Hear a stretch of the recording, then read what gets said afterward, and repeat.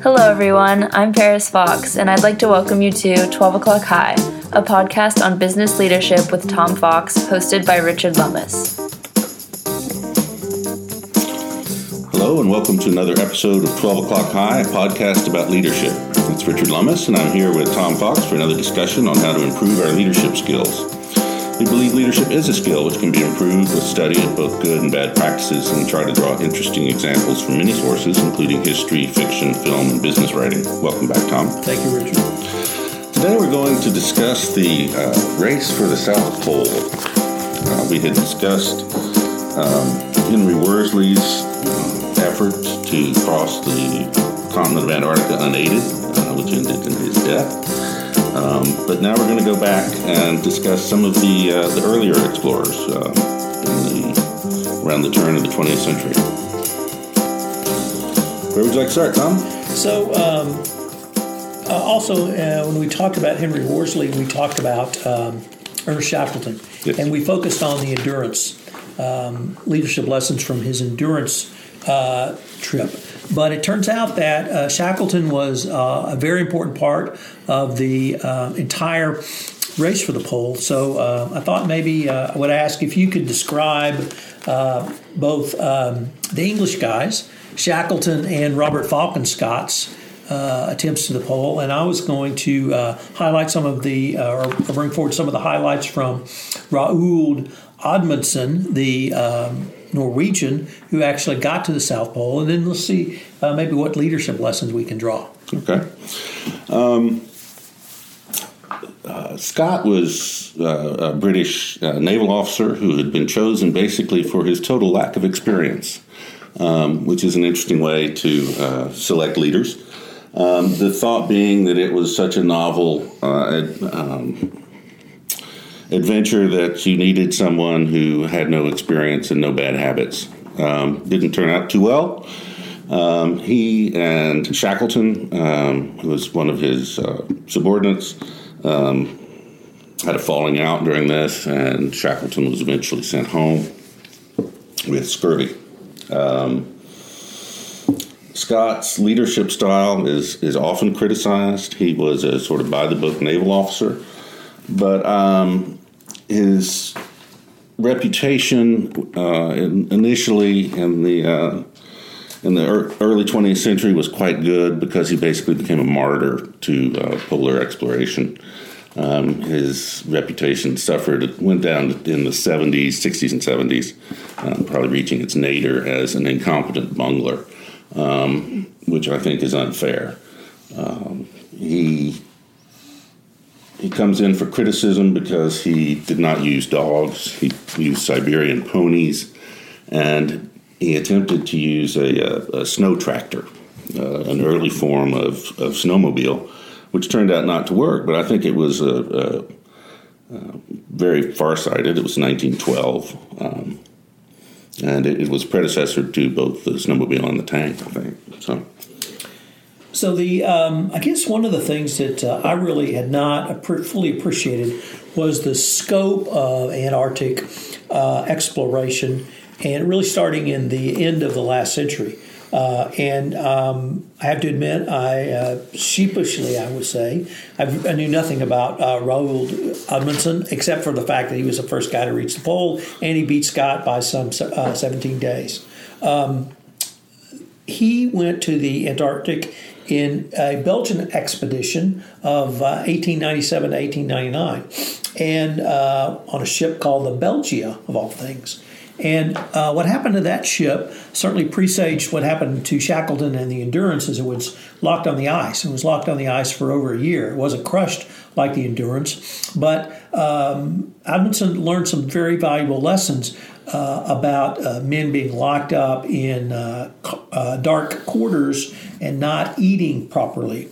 And the Amundsen always said that it was the doctor who literally saved them, because he killed animals for meat, which I have to assume were penguins, at some point, and that was able to counteract the scurvy, which ran rampant on the crew because they'd run out of fresh vegetables, obviously. So, but that was just one journey. And the first time Scott went to the Antarctic was with when he had Shackleton as a crew member, and I believe his first officer was in 1902. And I had not been aware of prior expeditions. And then I think you're going to get to Shackleton's Nimrod expedition, where we touched on a little bit last week, where he had to turn back. So it just showed the continuum. And then, of course, the 1912 expedition of Robert Falcon Scott and Amundsen's expedition of 1911 also. But I think we're going to see that they built upon each other. There were some significant lessons learned by all parties. Unfortunately, some of them didn't apply the lessons very well. But I saw really a continuum of exploration that I had not fully appreciated before, and that you see many members of the crew come back again, both for the Norwegians and for the English. So I thought that was interesting. Yeah, it is. Apparently it really does get in your blood. They say that once you should wait to see Antarctica until later in life, because after you've been there, nothing else will compare. So the other thing about Scott's expeditions was the state of the science. You mentioned scurvy. Nutritional science was really in its infancy at this time. They did not understand necessarily the caloric needs of Arctic exploration, and that's one of the reasons Scott and his companions died, was they were basically undernourished. And I think that's also what killed Worsley at some point. Right. But on the winter before Scott's attempt to go to the pole, there was actually an expedition to go collect emperor penguin eggs. The emperor penguins lay their eggs in the Antarctic winter, and so these three officers, one a man named Cherry Gerard, and then two of the others were the ones who died with Scott. But Cherry Gerard wrote a memoir about it, and it's absolutely horrifying. In the cold and darkness with no GPS and trying to navigate and sleeping in reindeer skin sleeping bags. It's quite a story, and they did come back with the eggs, and they sat unexamined for years in the British Museum. So one of the things that struck me about Amundsen was he did not originally want to go to the South Pole. He wanted to be the first to reach the North Pole, and he took steps to achieve that goal. And indeed, as we'll explain a little bit later, his trip to the North Pole, he rerouted to the South Pole when he found out that Peary had reached the North Pole in 2009.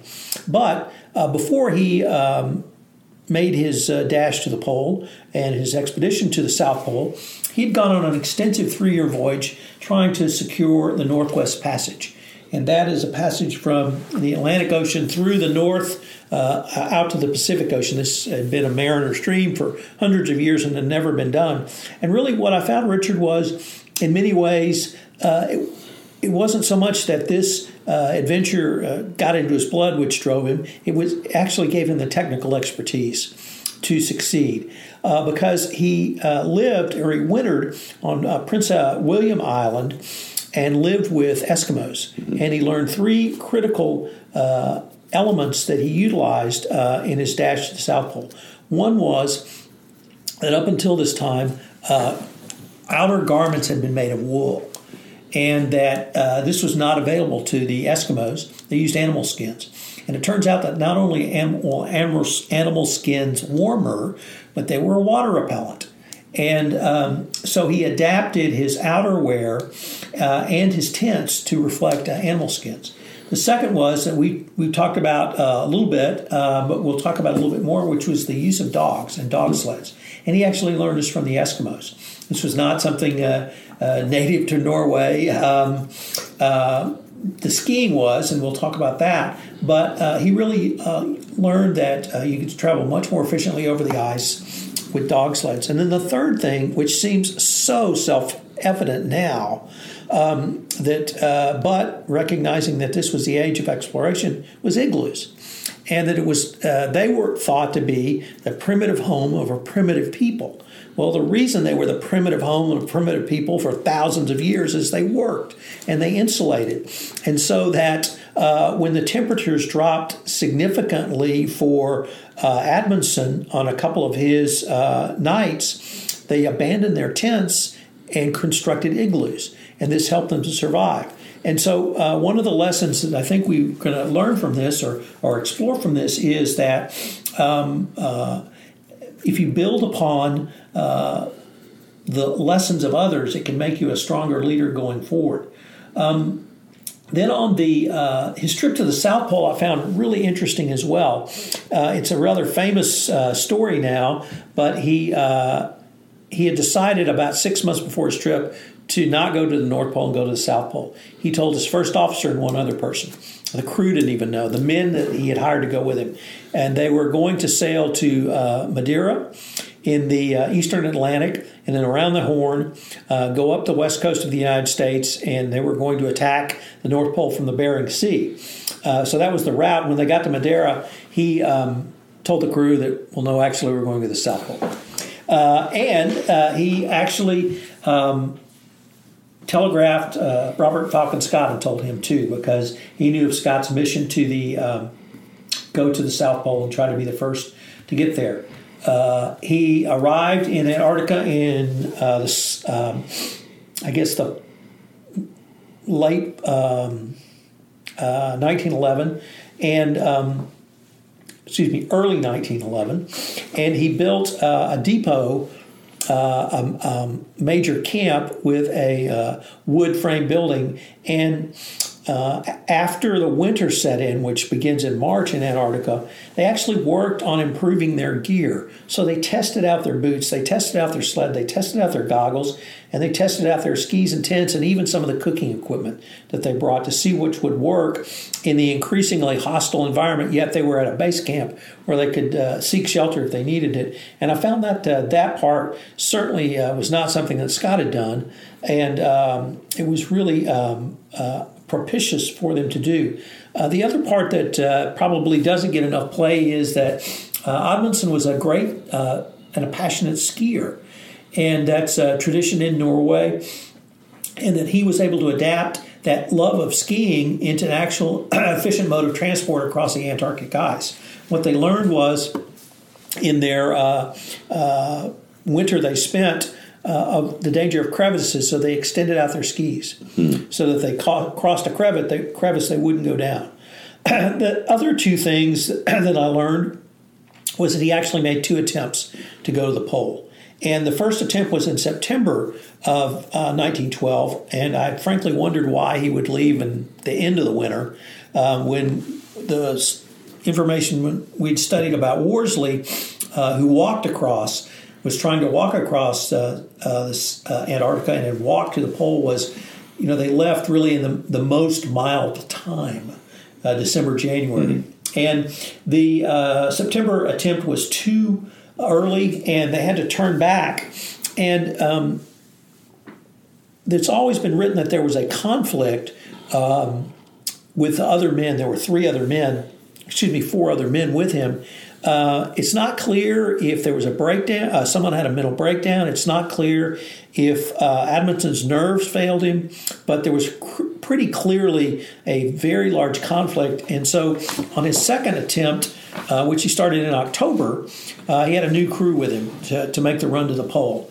And as they made their run to the pole, I thought it was really interesting because they built markers called ice cairns every 3 miles so that they could utilize those on their return, and it turned out to be quite propitious. They made 15 nautical miles a day, and they by December 8th, they had surpassed Shackleton's record of going south, farthest point south from the Nimrod expedition, and they reached the pole on December 14th. And but Scott reached the pole, and that wasn't the trick. The trick was to get back. And this is where these preparations became so important, because on the trip back, they didn't have to figure out where to go. They just followed these cairns. And so they had a route to follow. up until this time, they had been going about 15 miles a day, and then resting for the rest of the day. But what they found was that they could actually rest for 6 hours and then go another 15 miles. So about halfway back, they increased their rate to 30 miles per day. They had I think they had 6 depots that they had built the year before of foodstuffs.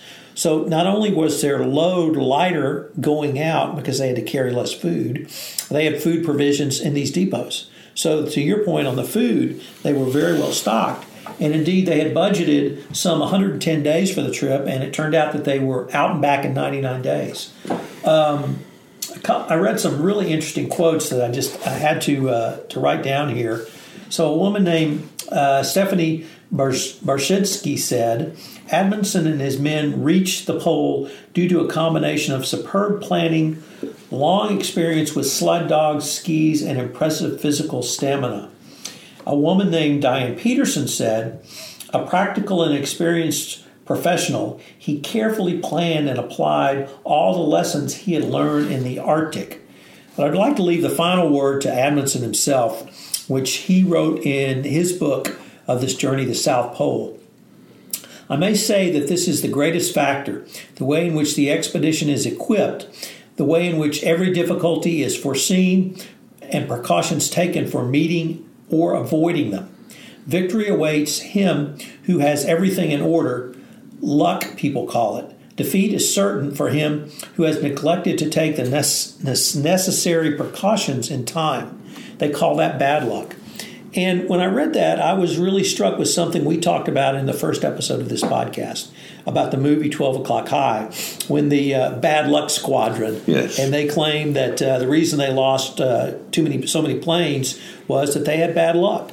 And here Amundsen makes clear the same thing that Gregory Peck made clear in that movie, which is the inspiration for this podcast series, that there is no bad luck. There's bad preparation, there's bad planning, and that probably was the greatest difference between Scott and Amundsen. And I really had not fully appreciated how Amundsen had done that, but he did this through a very detailed planning and very detailed execution of that plan in all of these steps that we laid out. The physical stamina, I'm going to give him that. Yeah. I got to give them that. But the rest, the logistics, the transport, the fuel that they took, obviously the use of the dogs was critical, but the use of the dogs allowed them to kill the dogs and eat them. Yes. So there was nourishment. The markers, I have not fully appreciated the markers, how important those were as well. So really lots of very interesting, and when you read or when I read the account of Amundsen, I don't want to say it was almost technical, but it was almost textbook. Yeah. He planned it and he did it. And whether he was temperamentally suited better than Scott to do so, I don't know. But he had served in the Merchant Marine, Norwegian, Swedish, and then Norwegian Merchant Marine. So he was not a naval officer and didn't have that sort of locked-in, rigid mentality. You spoke about that in the context of Shackleton. Shackleton was also a Merchant Mariner. So was open to other ideas, or at least discussing them with others. Yeah, I think you're right. Amundsen, the years of honing his skills in the Arctic first, and then transferring them to the Antarctic, were one of the keys to his success. Whereas the British seem to prefer a sort of amateur slapdash approach. Try a little bit of everything, but not really do it in advance. So. One of the other things about Scott that he was criticized for when they found his body, they were still carrying geological samples on their sled, extra weight, which Amundsen had no use for. His goal was to reach the South Pole and get back. Scott had a hash of goals, just too much to do, and lack of focus, I think, is one of the key lessons here. Exactly. One of the papers we read said effective leadership requires a clear strategic focus. And that's what I saw in Admonson. You're absolutely right. His goal was to get to the pole. If ponies would have got him there, I'm sure he would have used ponies. But dogs got him there because he had seen dogs in action. He had seen dogs work. And one of the things that he did in the winter months when they were at their base camp, they realized that the runners on their sleds were adapted for the Arctic and not for the Antarctic. So they actually went out and did tests, and they replaned down, and then they took the shavings and were able to use those shavings and cuttings to create yet another sled, which just stunned me. Smaller indeed, but they were able to basically do practice runs to adapt the sleds and the wood they'd used, the birch wood they'd used. So it was a clear strategic focus, and it was clear that, as you said, Scott had way too much going on. Even if he had the leadership capabilities, there was just too much going there. Yeah. I guess one of the other lessons we get from Shackleton and the Nimrod expedition, when he and his team got, I think, within about 90 miles of the pole. And as you correctly point out, navigation in the polar regions is quite difficult. That was, of course, one of the controversies about whether Peary ever actually reached the pole has to do with his astronomical calculations once he claimed to have reached it. But Shackleton knew when to quit. They got within 90 miles, and they weren't going to be able to get to the pole and get back safely, and so they turned around. Well, and Admonson turned around once as well. Yes. So the second point I'd like to really talk about, though, is that successful leaders are open to new ideas. And this is a theme that's been throughout this podcast. But the Norwegians were willing to consider utilizing new techniques. Obviously, the skis were not new, but the dogs were new. The diet was new. The clothes were new. Even as I mentioned, the kerosene lamps, they decided that the ones they had custom made from England, no less, were too heavy for the tents they were going to use and their carrying capabilities. So they were modified them to make them smaller. And all of these, they made a difference. And we've talked about Shackleton, and certainly in the the endurance situation where he did consult with others. But it's not clear to me that Scott really was able to do that as effectively. I think that's right. As I pointed out, Scott did innovate in some ways.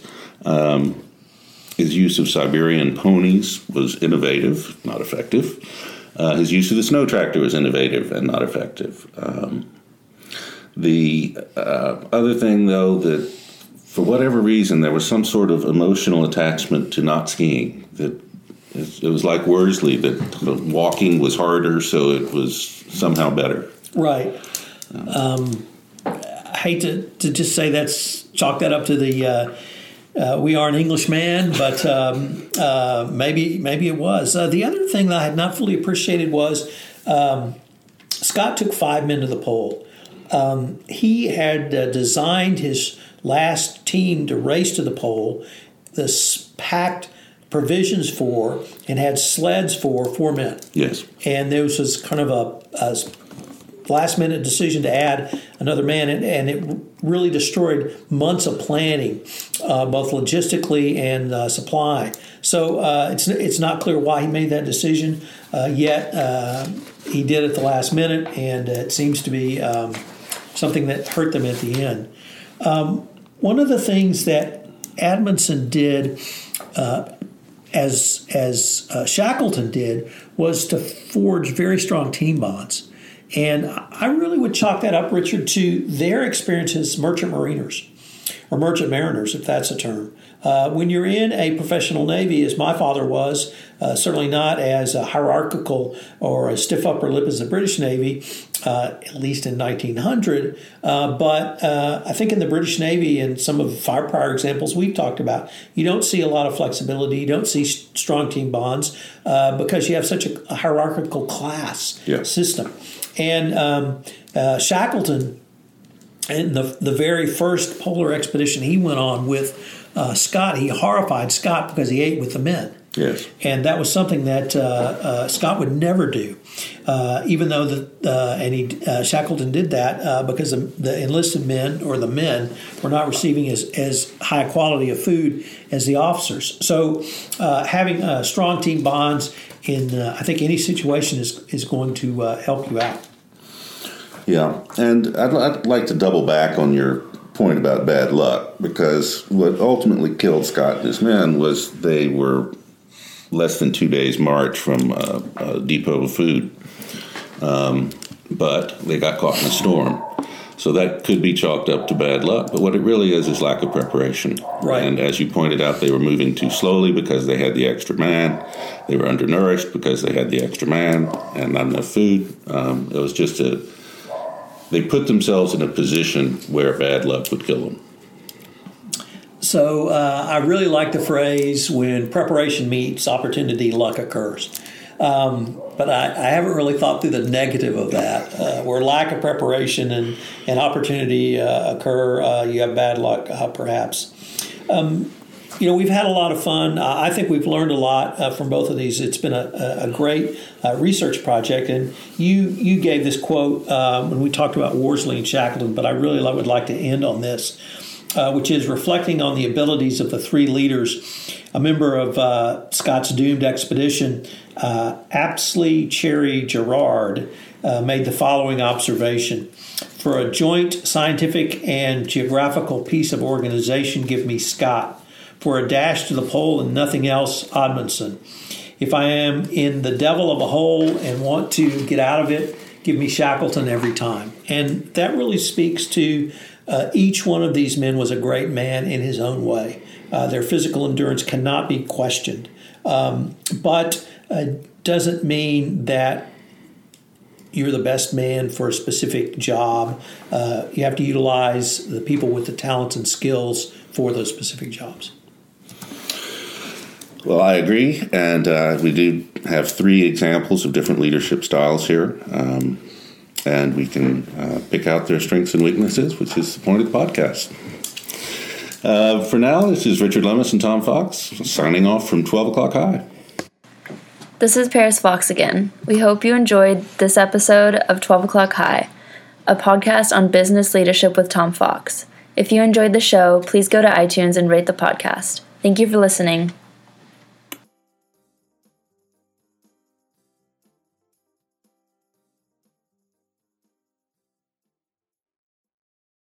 This podcast is a part of the C-Suite Radio Network. For more top business podcasts, visit c-suiteradio.com.